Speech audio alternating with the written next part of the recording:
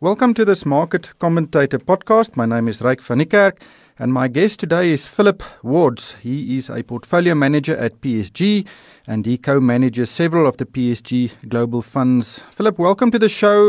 Let's start with the global perspective. We are seeing some pretty dramatic global events that may impact long-term returns. We saw Brexit earlier this year and Donald Trump will move into the White House early next year. How difficult is it to manage a global fund in this environment?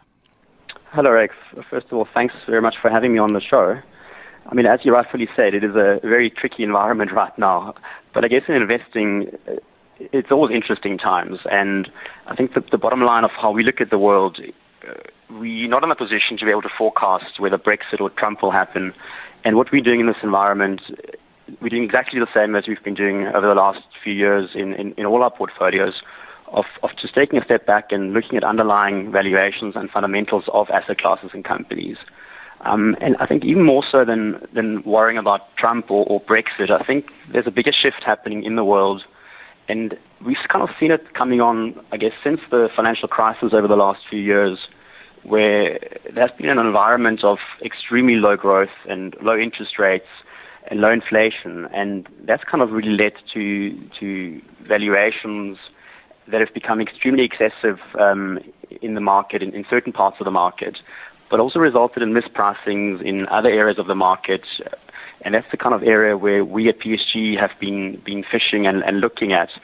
So whether Brexit or Trump happens, it doesn't really impact our day-to-day life to a large extent.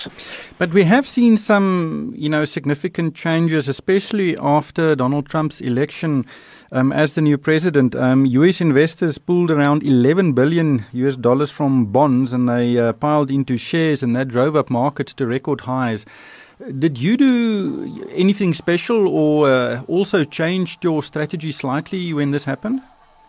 No, not at all. And I mean, I got to stress here, we certainly didn't predict that Donald Trump was going to win the U.S. elections this year. But where we've been finding value in the market over the last couple of years, and especially this year, has been in those areas that have been impacted by low interest rates. You mentioned investors pulled money from bonds with bond yields adjusting by about 50 basis points.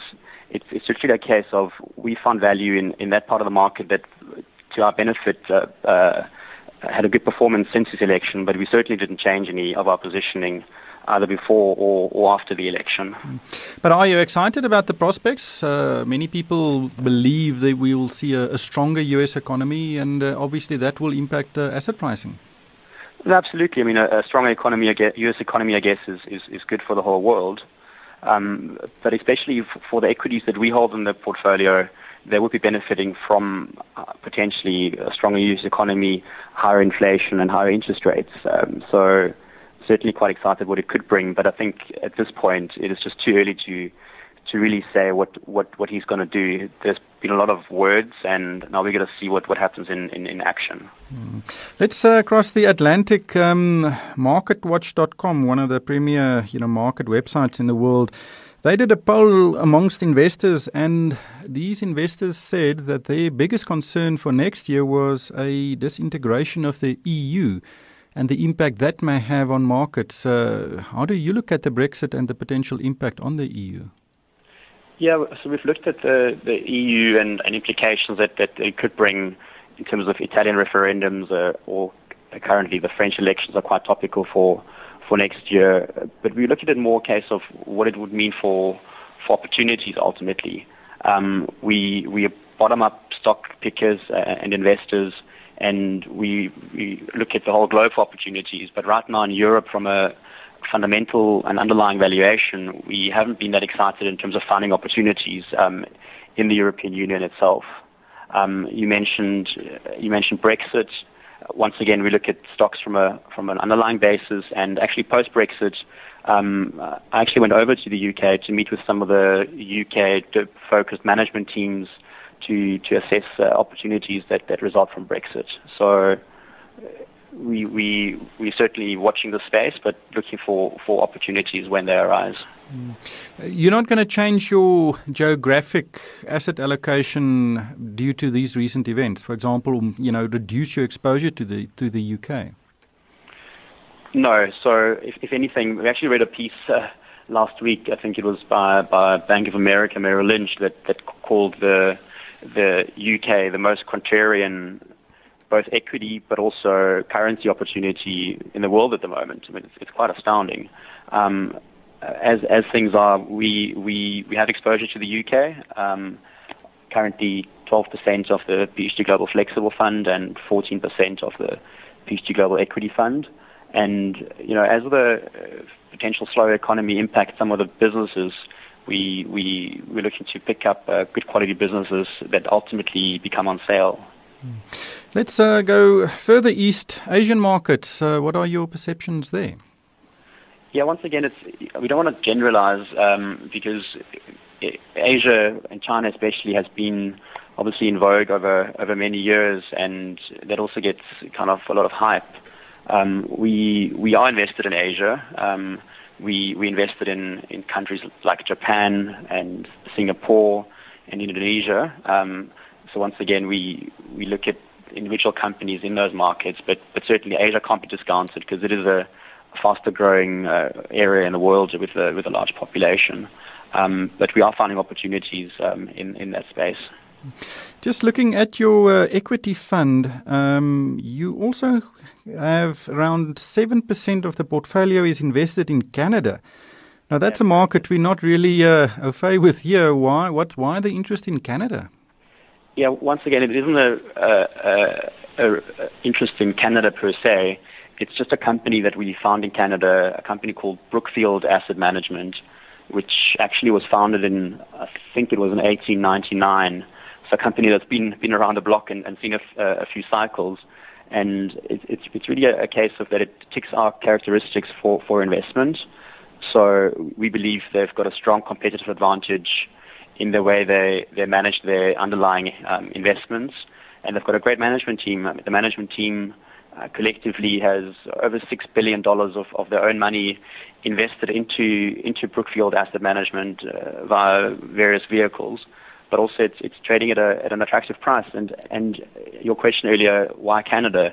That often also leads to opportunities that aren't that well on the radar. Brookfield, as an example, if you take a step back, if you look at companies like Google or Facebook, you would see dozens of analysts covering those stocks. I think Brookfield, there's 4 analysts looking at the company.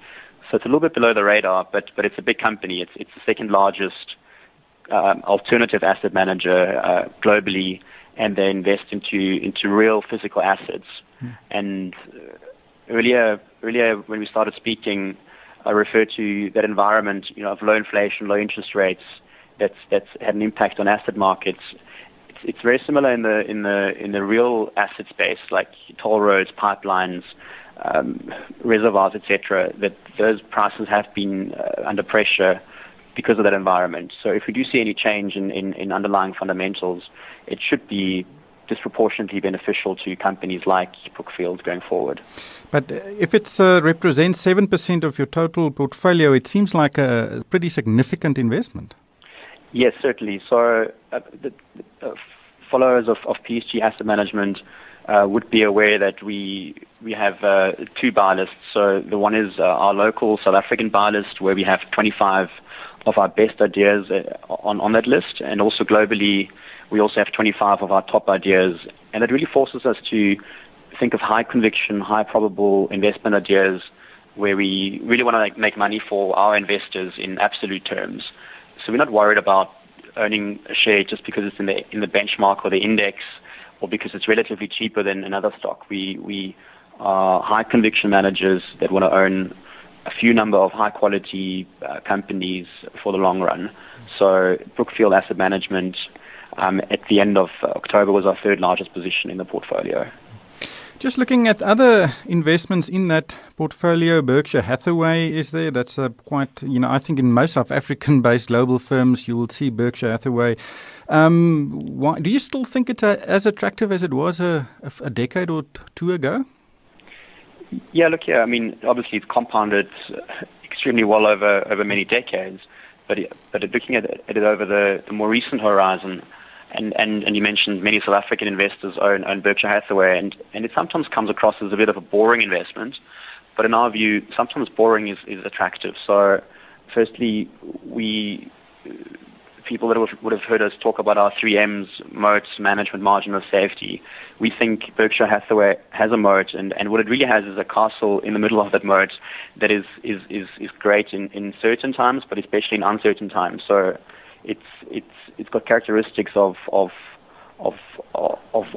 permanent capital, of a permanent and stable shareholder base. So which really allows the company, I think they've got capital of $355 billion to take long-term investment decisions. And also, with Berkshire Hathaway, what really attracts us to it is managed by ultimately one of the world's best investors. And still, even after the recent strong share price performance we've seen, still available at a discount of 20% or 21% to be exact to what we think is a fair intrinsic value. So even though it is well known, it is still an attractive opportunity in our eyes. Other names, Sainsbury, that's quite popular, Cisco Systems, but what I don't see is Apple or Google. Why are you not? Are you invested in those shares? So, Rick, we are invested in Apple, but we're not invested in Google. You would have obviously read in the news and over the last year, Apple seems to have fallen out of favor with the investment community. There was fears around product cycles, about the new iPhone, and that's kind of led to a valuation that we think compensates us for taking on that risk. We think Apple still has a tremendous runway of growth going forward, and also with its cash cushion that it has on the balance sheet, is now trading at cheap valuations. So we do own Apple, but we don't own Google. Google is a company we'd like to own at some point, but we just can't find a margin of safety in the Google parent company at the moment. So you only quite recently invested in Apple? We first bought Apple this year, earlier in 2016. The currency or the exchange rate is always a significant, investment, or has a significant influence on investment returns. What is your view on the exchange rate, and how should South African investors, take that into account when they invest offshore? Yeah, look, it's extremely difficult to call the exchange rate over the short term. I think the message that we could give is that over the long run, the rand has had a depreciating trend, and also, even more importantly, the companies that are available outside of South Africa are unique, that aren't available to South African investors in Johannesburg. So it's really a case of being able to access quality companies that just can't be replicated here, and whether that's a company like Berkshire Hathaway with Warren Buffett, or, as I mentioned earlier, Brookfield Asset Management, really having that long-term track record of excellent capital allocation and growth, to companies in the portfolio like Qualcomm. Some of you may be familiar with Qualcomm for the leading patent portfolio, where they earn royalties on all the mobile devices that are sold. So, to answer your question directly, it's difficult to call the currency in the short term, especially given the rand has depreciated a lot in the last few years. But for long-term investors, and especially from a risk diversification and from an opportunity set, we think that investors should allocate money to global opportunities. Philip, just lastly, 2017 is a month away. What do you expect from next year? Look, the equities we hold in our portfolios are trading at attractive price to values. So we actually, you would have seen the indices in the US hitting record highs in the last few days. But from our portfolio, and we didn't really touch on that much earlier, where one part of the market, which has been that high quality, well-loved defensive names being very expensive. But there's another opposite of the market where things that have been a bit more uncertain, a bit more cyclical, and that part of the market, which includes companies like the global banks in our portfolios, like a JP Morgan or a Wells Fargo, but also companies that are exposed to more industrial, cyclical end markets. Those companies are trading at multi-year cheap valuations. So we actually quite positive on our positioning for the next year. But I got to remind people, investing into equities is it's not a one-day game. Well, absolutely. But as you've just said, we are seeing some momentum stocks doing really well, and sometimes the value stocks are not performing as well, and it's a case of being more patient in the volatile markets as we see now. No, absolutely. But the momentum stocks doing well, that's really been a story over the last 4 years. It started in 2012, 2013. When a lot of those stocks started getting a big re-rating. But the value stocks that have underperformed have really started to outperform in 2016. And these cycles, if they happen, they can last for a long time. Especially, you asked earlier the rally on the US, for example, US banks. Even though we've seen a good rally in the US banks in the last few weeks, they're still only trading at just over 1 times price to book compared to longer-term averages of almost 2 times. So while they're starting to work, there's still a lot of runway for these opportunities. Thank you, Philip. That was Philip Woods. He is a portfolio manager at PSG and a co-manager of several of the PSG global funds.